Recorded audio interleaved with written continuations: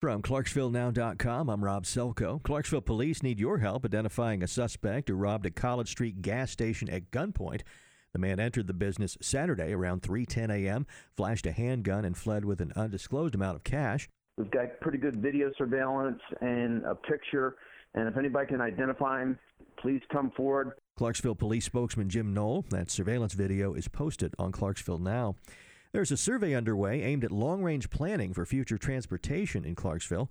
The Metropolitan Planning Organization is conducting the survey through next month to get public input on issues such as congestion, traffic safety, and access to transit. You can link to the survey on our homepage.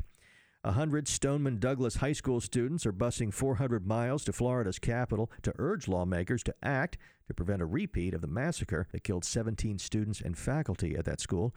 One of the students who died in the shooting, who has been called a hero, will be laid to rest today. 15-year-old Peter Wang was in his junior reserve uniform when he died, helping fellow students make their way to safety. And there will be a mobile pantry set up this Saturday on Highway 79 near the Montgomery-Stewart County line.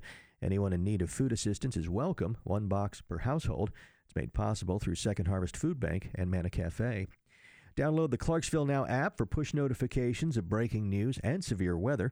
It's free on the App Store or Google Play.